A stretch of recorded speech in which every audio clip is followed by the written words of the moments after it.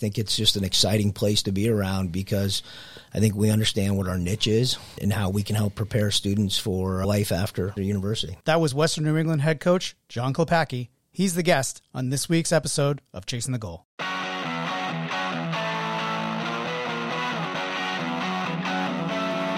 Welcome to New England Lacrosse Journal's Chase the Goal podcast, your destination for all things lacrosse. I'm your host, Kyle Devitt. Alongside me, Mr. Jack Piatelli. Jack, how we doing? Doing well. Getting a little chilly out there. Unfortunately, not too many short days left, Kyle.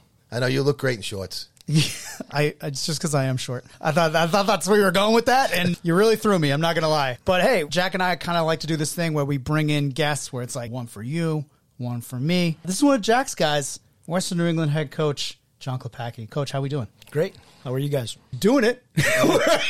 we're in studio getting ready to talk about one of the Commonwealth Coast Giants in the Bears. You guys had one of the better upsets of the NCAA tournament field, beating Lynchburg. I don't think a lot of people predicted that. I watched the entire game. It was wild. You had short stick DVDs. You had the right guys in the right spots, two-way guys just blocking all their transition, and it looked like they didn't have much of an answer for you.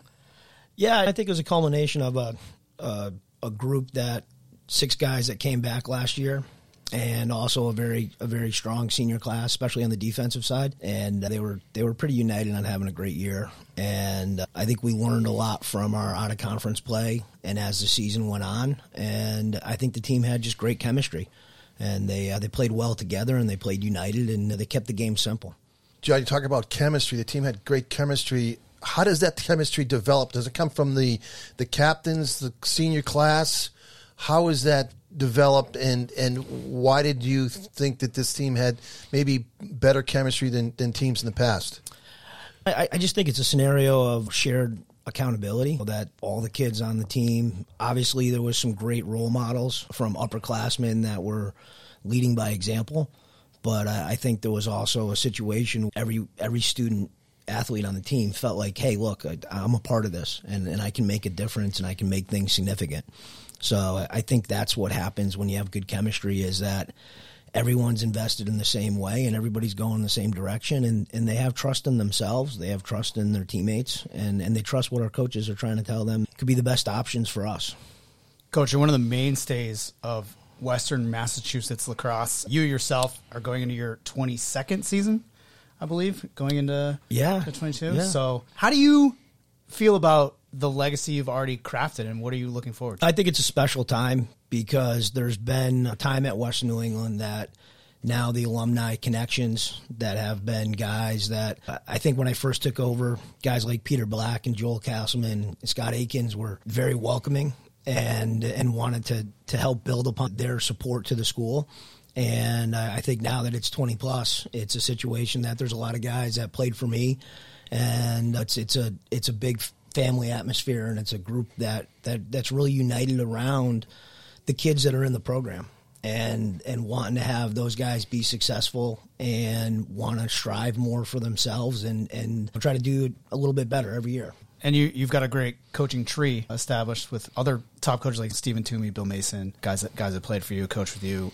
How I like to ask, not older coaches, but more experienced coaches, I think, that have had a long time in one place. You build a tree, right? And you have a really large tree. How do you curate that? Like, how does that come back, not to help you, but how does it come back to bring forth, like, your vision of how to play lacrosse and what you believe in? You know, I think when guys want to get into the profession, it's very rewarding. It shows that their experience as a student athlete was something that they want to give back to other people, and they want to do it. Obviously, they need to do it somewhere else if they want to make a profession out of it. And I think it's great that guys want to stay involved in the game, and they want to be a part of the game. And there's numerous guys, like Jed Brown is at UNE. Yep. Nick Coppola was at Johnson & Wales. Mark Berge spent a long tenure with Ohio State. Plus, outside of that, there's the high school guys that are involved and guys that are involved at the club level and stuff. So it's great that our guys feel like their experience on campus is something of how important the game is to them, right? And the game teaches things about yourself and helps you grow as a person, and to have guys want to give back or share that experience with other people, I think that's the special part of it. Coach, you've had some great players come through the program. One of your probably greatest players ever come out of the program, Mitch Weiss, defensive player. I don't know if he was a 3 or 4-time All-American. How do you replace a guy like that? I don't think you look to replace a guy. A guy like Mitch was so special. He was just a hard worker and could cover and off ball and on ball and was great with the ball. Outside of just his outstanding leadership, I think that'd be a disservice to try to look at someone currently on the roster and say, you've got to play like Mitch. That's just asking a little bit too much and might be outside of their bandwidth. So we'll all have to pitch in and do things differently so that we don't miss Mitch. But yeah, he was a special guy, and he did everything in the first class manner, and he was so selfish. He's a guy that was Defensive Player of the Year 2 out of his 5 years. So he was a special guy. You're in a unique situation where not only are you the head coach of the men's program, but your wife Amy is the head coach of the women's program. You don't see that too often in the college ranks. How do you manage that? That's pretty cool that you both got into coaching and you're both at the same school, and you must be able to run a lot of things by each other. Yeah, it's great. My wife is awesome with how she's able to understand some of the things that we go through as coaches, obviously, because she's doing it also. I don't think there's a lot of chalk talk going on in the Klepacki household, but I think we're sounding boards towards each other when there are things that you could kind of help each other with. And I give her a tremendous amount of credit of how she keeps the household going and everything's stable in the right way of making sure all the kids are in the right spots and everybody's going in the right area. And she just does a great job of being able to make sure everybody's getting a great experience. How different is Western New England now than it was 20 years ago? A lot. I think that's one of the best parts of why I've had the longevity is I've seen a college go to university. I've seen the growth on campus, what we've done on the academic front with different programs and accreditations and the excitement level of that. And even from Anthony Caprio, who was an advocate to get us to university status, and now Dr. Johnson taking us to a whole new level. I think it's just an exciting place to be around because I think we understand what our niche is and how we can help prepare students for life after university. I think one of the things that maybe a lot of people don't realize is back in the day, recruiting was very different. And you did a thing when you were recruiting that maybe I think a lot of people didn't do, was you sent out full-on VHS tapes to promote the school and the program. And the reason I know that is because you recruited me, and I know you don't remember it. And that's okay. I know you don't remember it.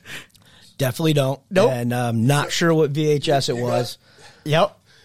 You got lucky that he didn't show up there. That's for sure. Yeah. Thank goodness. Thank goodness. Oh God! I'm not surprised that you don't remember. Yeah, either. no.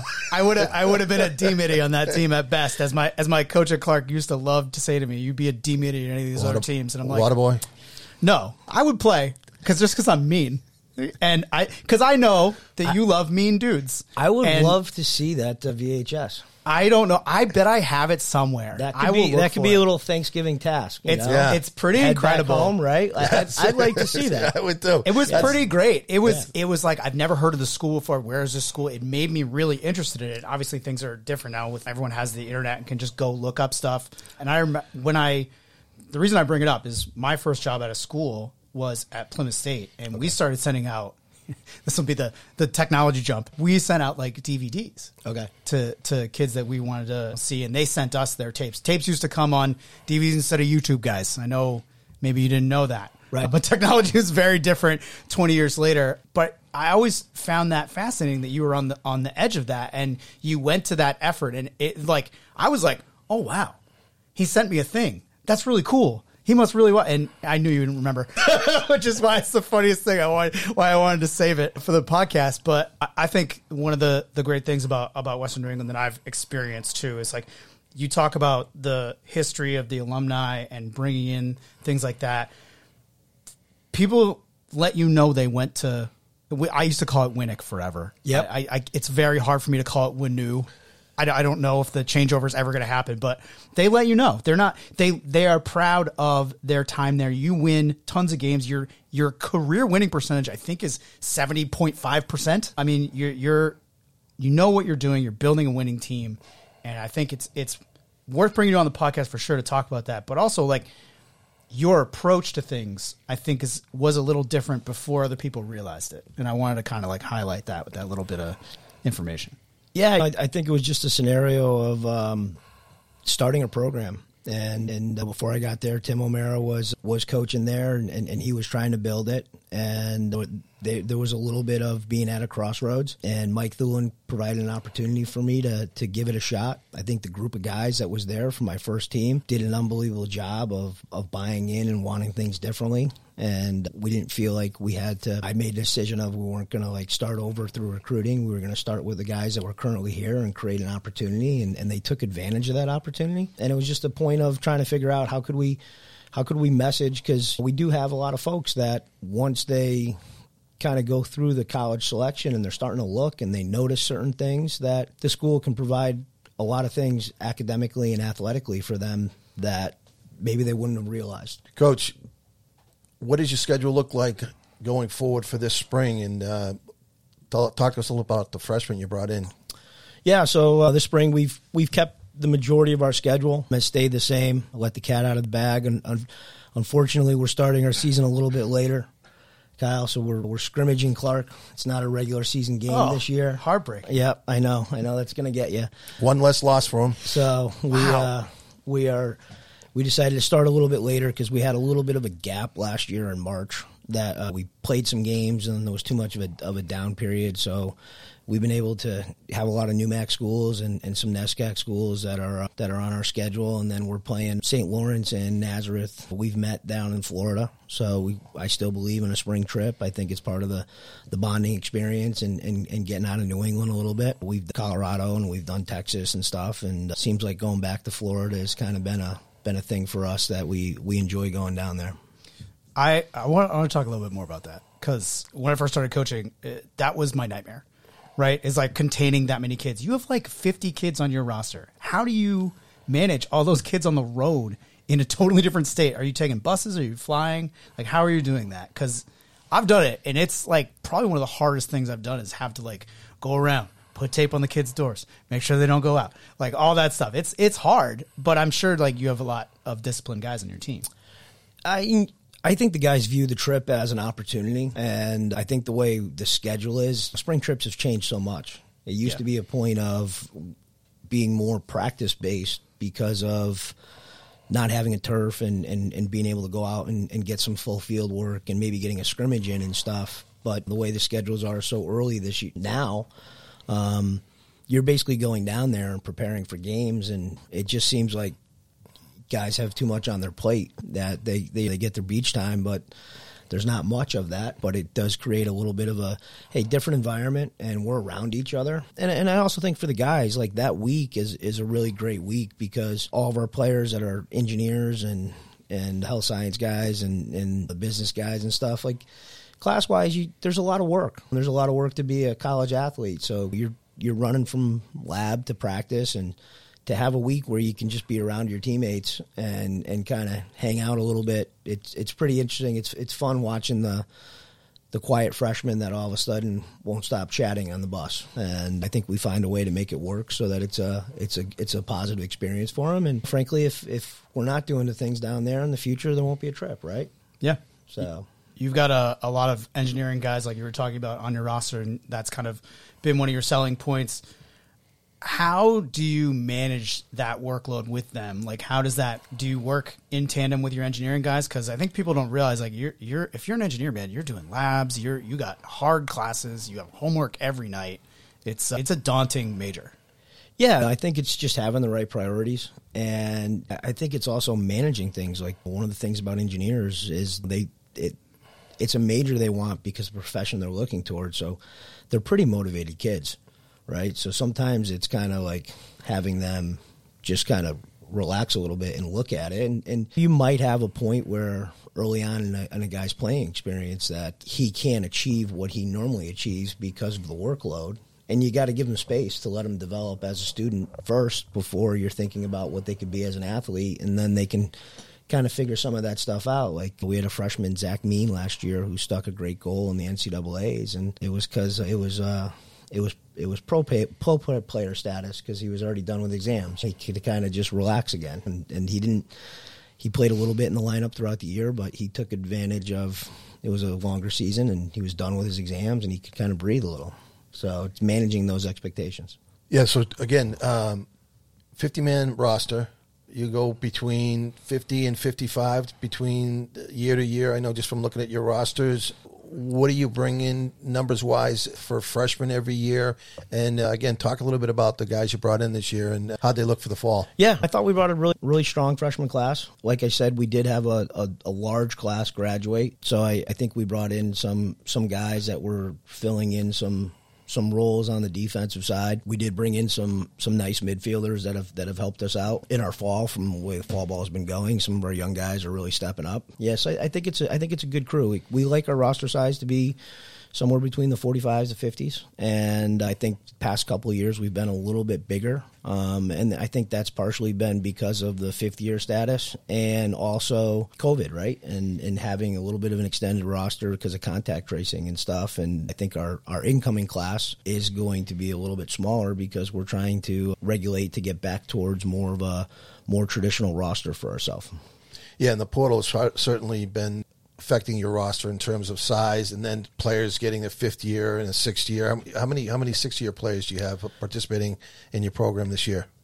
Yeah, so we have 2 fifth years this year. We actually had we didn't really go crazy with the portal. It was more so if you're internal and you want to get an MBA or you want to stay in the engineering program and you want to finish your master's, and you could take some grad classes as a senior, so you could shrink down your graduate. That's where a lot of our guys are going that route. I haven't spent a lot of time crushing out at the portal out of it, just because we've been looking at the guys that have been in the program and kind of creating that kind of opportunity for the guys that are here.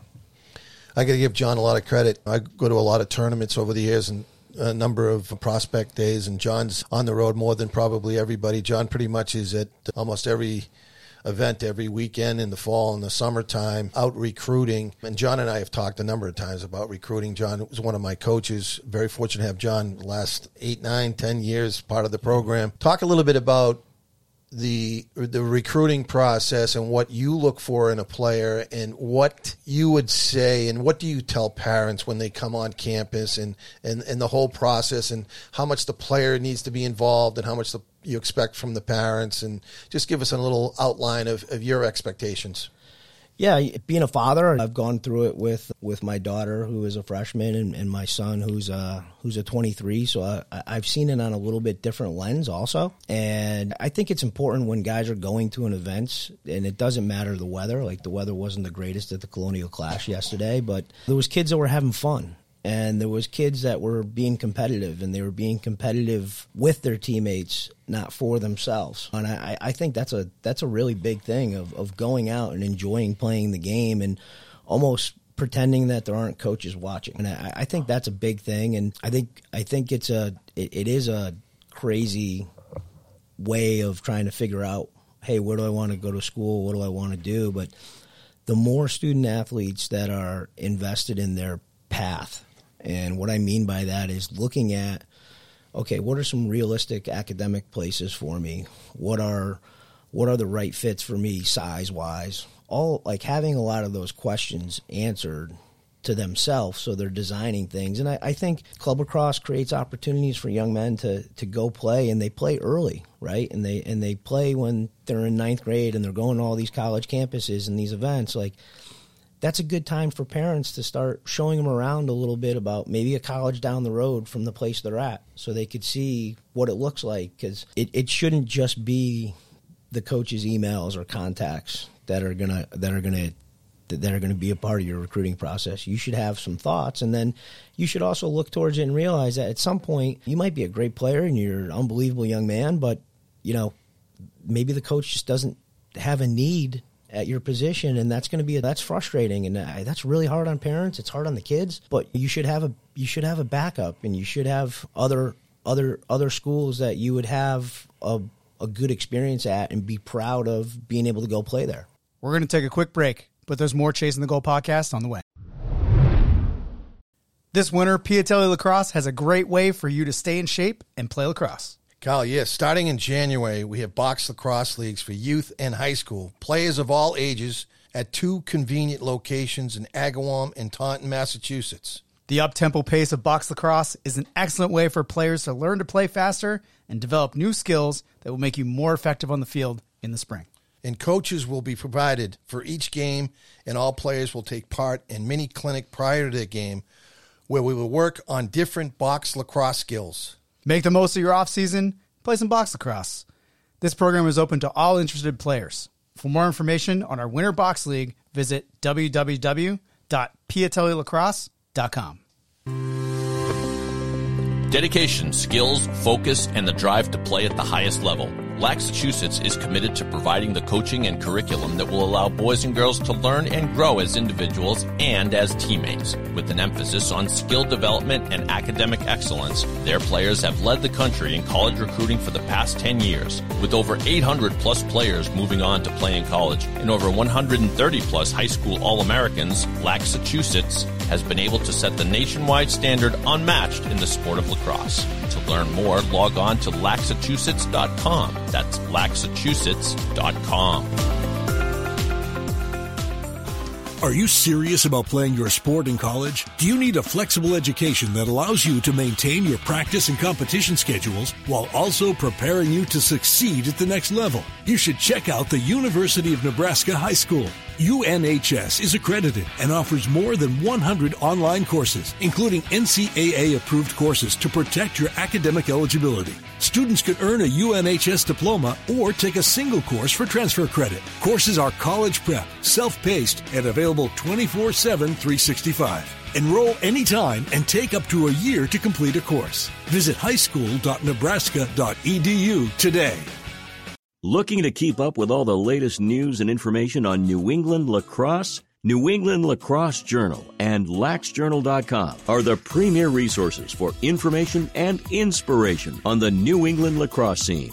Have every issue of New England Lacrosse Journal, the magazine, delivered to your home or office. And don't forget to stay in the game every day with a digital subscription to laxjournal.com to receive daily digital lacrosse coverage on club lacrosse, college commits, prep and high school, Division 1, 2, and 3 colleges, showcases, rankings, and much more. Get in the game and behind the scenes now by logging on to laxjournal.com. Just click on the subscribe button and start the subscription that is right for you today. New England Lacrosse Journal is a Siemens Media publication. Siemens Media. Inspiring, informative, insightful. We talked just briefly about the merit program at Western New England. Expand on that.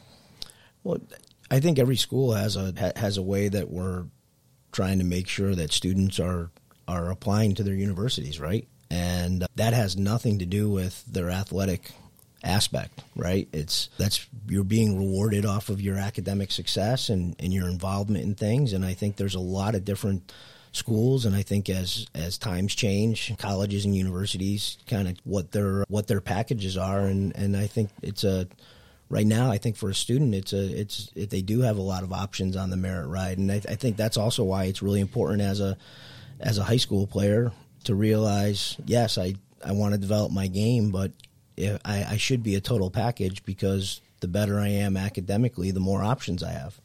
And how many guys have you recruited that have not been able to get into Western New England due to the fact that they have not put the time in on the academic side?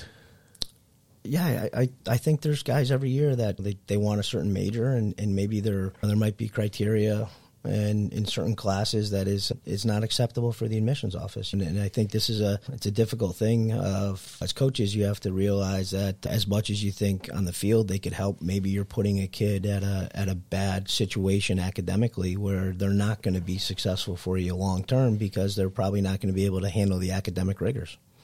Yeah, I think what people maybe don't understand is that people think that there are easy majors, right? Like, sociology, English, communications is easy. Like, the transition from being a student in high school to being a student in college is totally different. And I feel like the way that you manage that, especially when, again, not to just keep going back to engineering, it's a totally different process.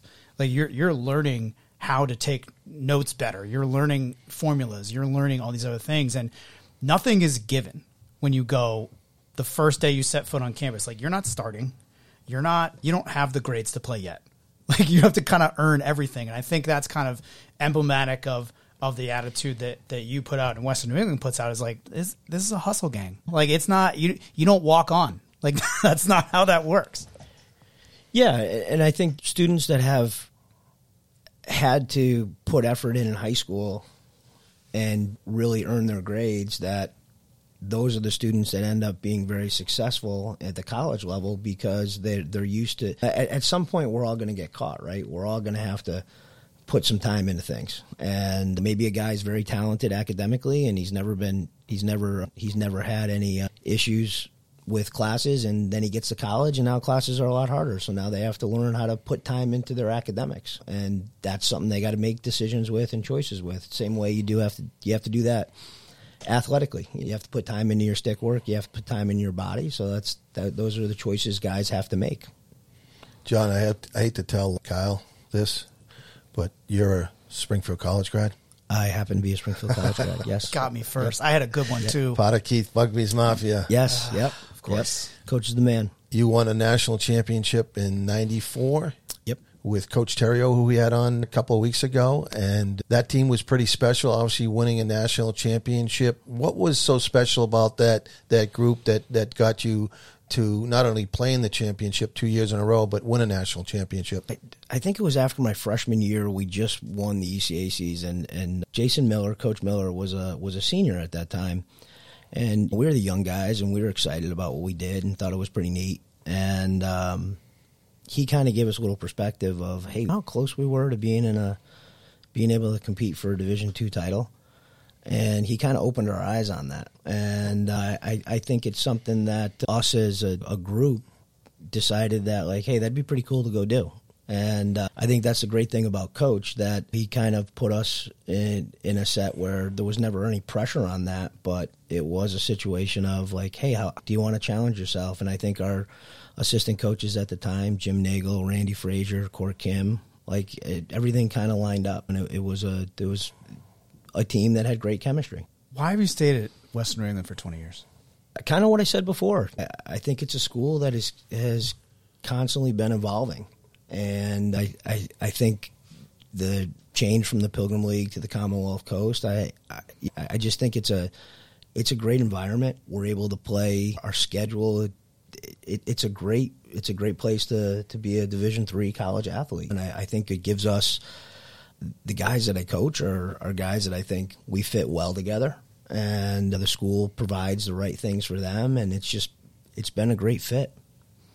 Do you have aspirations to winning a Division III national title? Every coach should say that, right?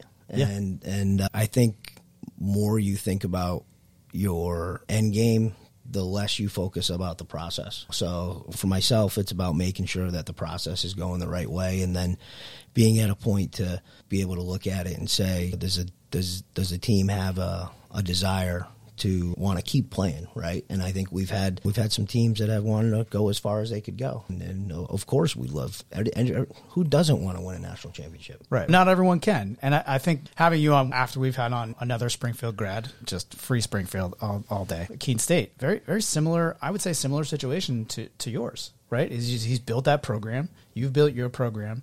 You're similar in terms of not necessarily like play style or coach style, but in the time that you've put in, the program has progressed to a point where they are winning conference championships, right? And that's like kind of step one, right? For a lot of coaches, like, I have to win this. We bring new coaches on all the time. The first thing they say is, I got to win the conference title. It's like, of course you have to say that. But if you win it almost every year, like you and Coach Terrio have been doing, what's the next step? And the next step is national championship. Or, like, I feel like there's no coach out there that's like, I want to get to the semifinals, right? No, but I think you can't devalue how hard it is to win a conference championship. And I think in our Commonwealth Coast in general has become so competitive to be able to, and I think that's a situation why our guys in the NCAA tournament had a great tournament game, right? Yeah. Because I think our conference tournament, the level that you have to play at and to earn a bid, it's a big thing. And it's not easy. And I think there's stages we haven't won our conference. And then there's been years we've won it and we've lost in the first round. There's been years when we've been able to go to the third round. There's been able to get to the Elite Eight. And each time you go up those steps, like those steps are big. And it's getting to those and working towards that. And I think that's what makes things like what Coach Berkman does so interesting, of how he's been able to sustain at that level. Right. Why did you decide to go into the pro ranks with the Cannons? Honestly, it was a situation. It was a teammate, and him and I were talking when he decided that he wanted to become a head coach, and it was an experience that I thought would be great for the fact that Coach Cork and I spent so many years coaching against each other in conference. And being able to keep our relationship as strong as it was, it just felt like it would be a great thing for us to be able to kind of work together and coach at the pro level. And selfishly for myself, I also felt like it's an opportunity to have some professional development and continue to see how the pro game might affect the college game, and just be able to learn from some of the best players in the world how they go about their business. What is the best part about doing that and the worst part about doing that? I think the best part is the game days are just electric, and the decision making and the level of play and the level of accountability that those guys have. The hardest part, obviously, is it's a little bit of a grind in the summer where you're going from you're finding your pockets to be able to recruit and then hop in a car or get on a plane to go to a game and have that going. I thank my family a lot for allowing me to do this, because they've sacrificed summers. Yeah, I think a lot of people listening to this podcast maybe know or don't know that I used to be like the pro guy, and I covered it almost exclusively for Inside Lacrosse before coming here to NELJ. And I think one of the things that always struck me is like there would always be like the assistant like grouping had so much impact on the game that people didn't realize at the pro level, because you were doing a lot of management, right? A lot of man management, a lot of hey, okay, here's our session, right? Like you've worked with Sean Kerwin, who's a national champion, yep, right, at UVA, and you're working on the other side of the ball. So, that guy is bringing something to challenge all of these other things. Even though you're on the same team, you're kind of learning from that, and he's learning from you and your defensive concepts. And can you tell me a little bit about how that's evolved for you and helped you as a college coach coaching at the pro level?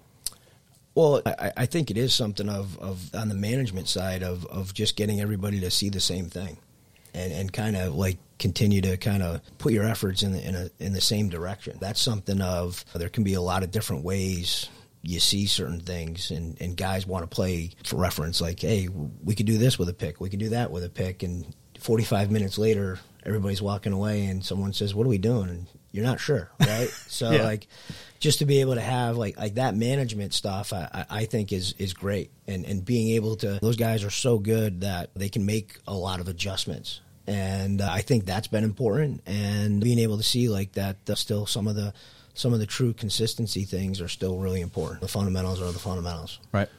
Well, plus a number of the players are coaches, and right. Some of them have been coaches at the Division I and Division III level. So not only you're coaching some of the best players in the world, you're coaching coaches. So everyone's got their play or their plan, or this is the way to play defense, this is the way to run offense. So to get everybody on the same page is really the challenge you're talking about. Yeah. I think it's getting everyone to kind of focus the same way and saying, all right, let's try it like this. And then if that doesn't work, all right, let's go to this. People like to break it down and say, oh, it's just one-on-one, this guy, and if he beats this guy, it's a goal. Which, okay, if you want to really simplify it, sure, that does happen. But if you don't have a package at the pro level that everyone buys in on, you're going to get smoked. That's just how it works, because everyone's so good at playing offense, and coaching defense in the pros is probably not fun. Just like being a goalie in the pros isn't any fun. Yeah, it's tough. And I think Coach Cork does a great job of finding the right guys for his locker room for how he wants the Cannons to play. And I can say in my tenure, like, I've never had to deal with any of that. Like, the guys have been great, and they've been a pleasure to coach, and I've learned a lot from them, and I hope they've learned a lot from me too. And it's been a situation of it really is a point of just giving everybody's ideas, like just picking one, Yeah. Right. And that's the biggest part. And once you get to there, then it's like, okay, now let's go. Yeah, and I mean the only reason I know that is because I know coaches that most of them are not coaching anymore, but that would be their complaint. But you did trade John Piatelli, so I don't know. We did. Yep. I don't know what we're doing there. Jack, what are your thoughts? My thought, really, I don't have any thoughts on it, to be honest with you. I mean, it might give him an opportunity to play. I mean, in Boston, Kyle Thompson, they've got a lot of talent there. So, again, like John talks about opportunity. It might be a new opportunity for him. He's playing in the box league this year, and he'll get a chance to play a little bit. So, hey, it's a challenge. Look at you it's two. A challenge. Look at you two being friends. That might be a great podcast for Coach Cork to come on. If you could end it saying, okay, this could be a separate podcast. But Yeah. I love it. I don't think John pulled the trigger. yeah. It wasn't John's call. No. And I do think it could provide an opportunity for John. And I think this past summer it's kind of tough once you get started in the camp and everything, right. Like the college year. It's hard to break in at times. Well, let me ask you this: how do you balance watching players to draft or to trade for? I mean, do you help out with that in your role at all? I'm sure like you're consulted in some of the stuff. Yeah, I think Coach Cork's great about trying to set up some times that are helpful for me that aren't major times with lacrosse for the college level, like a little bit of downtime. Like before fall ball, after our season ended, there was some time that him and I could connect and kind of recap, and then fall ball and fall recruiting is going on, so there's not as much conversation. And then probably before our season starts, we'll probably go through things and look at some stuff and kind of figure out where our direction's going and kind of take things from there. We have this conversation often about multi-sport athletes. You were a multi-sport athlete. You played football at Springfield College, which a lot of people don't know, and you played lacrosse. Now, did you have a plan to play both at Springfield College? Did you want to pursue football and lacrosse, or one or the other? And how did you end up playing both at Springfield College? Well, I practiced football, and I had an opportunity that I got to play lacrosse. But my time on the football team was great. Coach DeLong was awesome. I have some great friends, and I think I went to to Springfield College because of the and the opportunity to play both was great. At the time, I didn't play my freshman year because of football, and then went out as a sophomore because Coach Bugby saw me and said, "Hey, when are you coming out?" And was able to play D-Midi and had a great experience. And then from that time, after my sophomore year, I started to see that it was probably more suited for lacrosse than football, and I ended up just staying with lacrosse in my second half of my time at Springfield. But I think multi-sport athletes are great. Josh Salem just graduated this past year as our only captain, and he was captain of the men's football team and captain of the men's lacrosse team. He led 180 guys last year. That's impressive. Special kid. Yeah. All-conference defenseman and all-conference linebacker, and just a strong leader. So I think it's important for guys to play multiple sports and have that experience in high school. I think it helps you. There's nothing like a 4th and 1 or being able to hit the 3-throw or have a shootout in soccer. Like those are competitive memories, and developing competitive memories are important. Did you go to Springfield College knowing that you wanted to coach? Is that the made you physical education? I wanted to teach. Yeah, I wanted to be phys ed. And Jude Kelly and Jim Gleason were my high school coaches, and Jim Gleason was my lacrosse and my football coach. And he was a big part of my life in high school and held some standards. And he loved the games. And I thought it was great. I thought it was great to go to school in a pair of shorts and go out and play sports all day. So that's what pretty much the best. Yeah, that's the best part about coaching, right? Yeah. When we had, I don't know what they called it when you go into the first week at Springfield College, we had to wear this yarmulke on our head, a beanie, yes, the beanie, a little beanie, orientation. Yes. We had to wear a beanie, Kyle, and walk around campus so everybody knew we were freshmen. They did away with that. I was like, I got to wear this thing for a week around campus, this little beanie, and we had to wear these uniforms, these freshman uniforms. Stop it! Yeah, these sweatsuits. This is all a lie to make me laugh. You're trying to put this over on me. This is not real. No, it's like. No, I'd like to wave my hand. No, I'm just dressed up for Halloween. I'm not a freshman. It was an interesting time at Springfield College, wasn't it, John? Oh my God. That's true? That is true. No, it was your school. It was your phys ed uniform. This is the school that you hold over my head constantly. Okay. Well, I mean, a lot of it has to do with tradition, and I think one of the things about Winu that I think a lot of people in New England understand is there is that winning tradition, that winning way, the toughness that you build there, and I just think it's watching you guys play. The talent can come and go, but you do play foot down on the pedal the entire time, and I think that actually you had a lot of forethought in developing that style the whole time.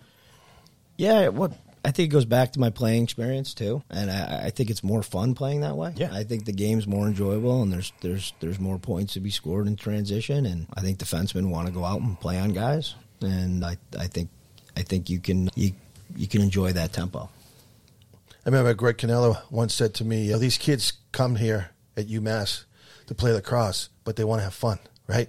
Right. And you talked about this past weekend, you saw some kids out there having fun. Right. If you're having fun, like you said, you're developing as a player. Right. So many players go to these recruiting events thinking about, I got to get recruited. I got to get recruited. And parents are like, he's got to score so many goals and this and that and the other thing. And it's about having fun. Yeah. If you're not having fun, you're not going to have any success on the lacrosse field, any field, soccer field, basketball, whatever it is. You've got to have fun. When you're younger, you've got to have fun because that's the only way you're going to develop, because you're going to challenge yourself to do different things on whatever field it may be because you're having fun. Yeah. Yeah, I think you got to have enjoyment in what you're doing. I think for young kids, sometimes the hand-eye stuff, the game can be difficult to kind of pick up. But if you understand that ground balls are great and some other stuff, like you can feel like, hey, I'm developing as a player. And I think that's how young guys can see their development and see that they're making gains. And it's not just about maybe goals and assists. Right. John, I know you've been in this situation a number of times where a player comes in to play for you and he might be an offensive midi, he might even be a man-to-man defender, long stick defender, LSM, and then you ask him to play short stick midi and maybe he's a little, I don't know, coach, but you took an opportunity and when you went to Springfield College, you became a D midi and played a great role, and you wouldn't change that for winning a national championship. So talk to the parents about these players can't have expectations going in and saying, I'm being recruited to play this position. But if you want to get on the field, you got to be willing to change your role if you have to. Yeah, well, I think it's about having a team mentality, right? And knowing that how can I help the team? And I think sometimes if players label themselves a certain way, they might be closing opportunities on themselves. Travis Brown was an All-American faceoff guy for us that was a high school attackman from Vermont. There you go, perfect example. And he wanted to help the team more, and I think he wore out the rug in his room trying to watch the Andy Towers faceoff video.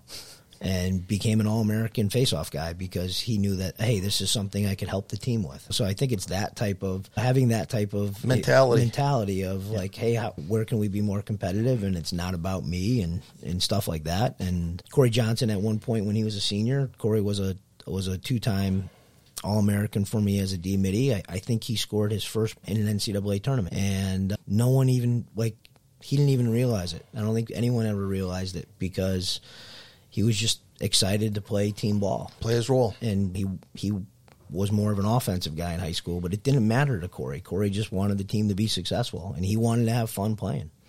Right before you got in here, I was just scrolling Twitter as I do to get ideas for questions, and one of the things that popped up, I believe it was Rick Beardsley, that tweeted, hey, how are you really face guarding someone in a youth tournament?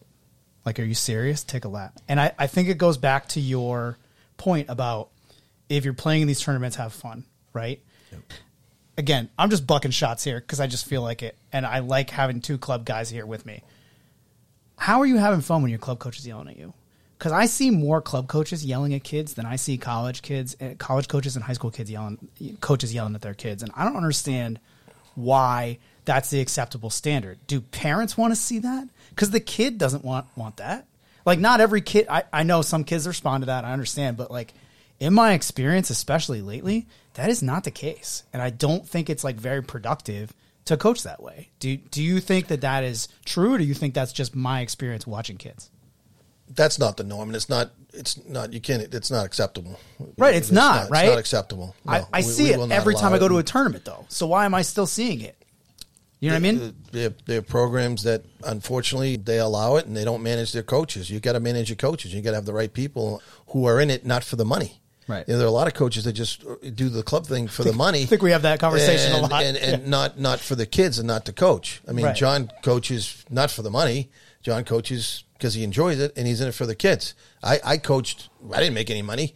I just happened to fall in this club thing, but we're giving back to the kids. It's about the kids. Right. I think it's also, too, is that you got to have a relationship with the kids. Right. Right? So if a kid doesn't show up to practices, like that's where you start to see, maybe that's where you're seeing that frustration, because I think you look at, there's a lot of guys that really do a nice job with the tournaments where they're trying to get guys to play at a team level and trying to do it, and you can see that they know their kids. Right. I think sometimes when kids go missing or stuff like that, that's where you start to see the coach being a little frustrated with what's this guy doing, where's he been, and that does happen. But I think it's starting to get a little better, not actually worse. That is sure.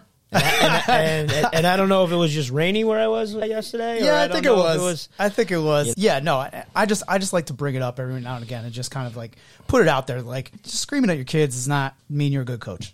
You know what I mean? Well, like, I just don't like it. You see that at every level, even at the college level and at the high school level. You see coaches yelling at the kids. I'm not a fan of yelling at a player, especially when you isolate that player in front of his teammates. It's just not good for the kid. It loses his confidence and his ability to perform on the field. Kyle, I think it goes into, sure, there's a coaching profession, right? Yep. Anyone can coach a sport.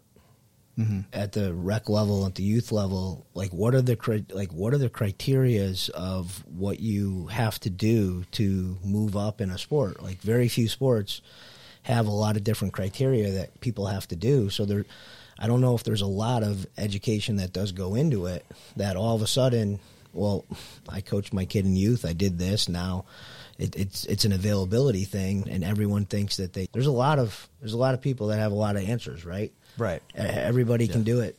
The answer is this. Yeah. Well, we saw it this past weekend. Coach Saturday for the Indianapolis Colts was just a player. He was an ESPN analyst, and now he won his first game in the NFL. Doesn't have a lot of experience in the locker room and working with players. But I think knowing the game certainly helps. You have to know the game if you want to coach the game. Right. And that's why it's been great having you on, Coach. You definitely know the game. I respect your opinion. I like talking to you. I feel like sometimes I look at you got hate in your eyes, but I feel like that's just you processing. But thanks for coming on. I really appreciate you coming to the studio. Great job, John. Thanks so much. Thanks for having me, guys. Thanks again for listening to New England Lacrosse Journal's Chasing the Goal podcast. For Jack Piatelli, I'm Kyle Devitt. See you next time.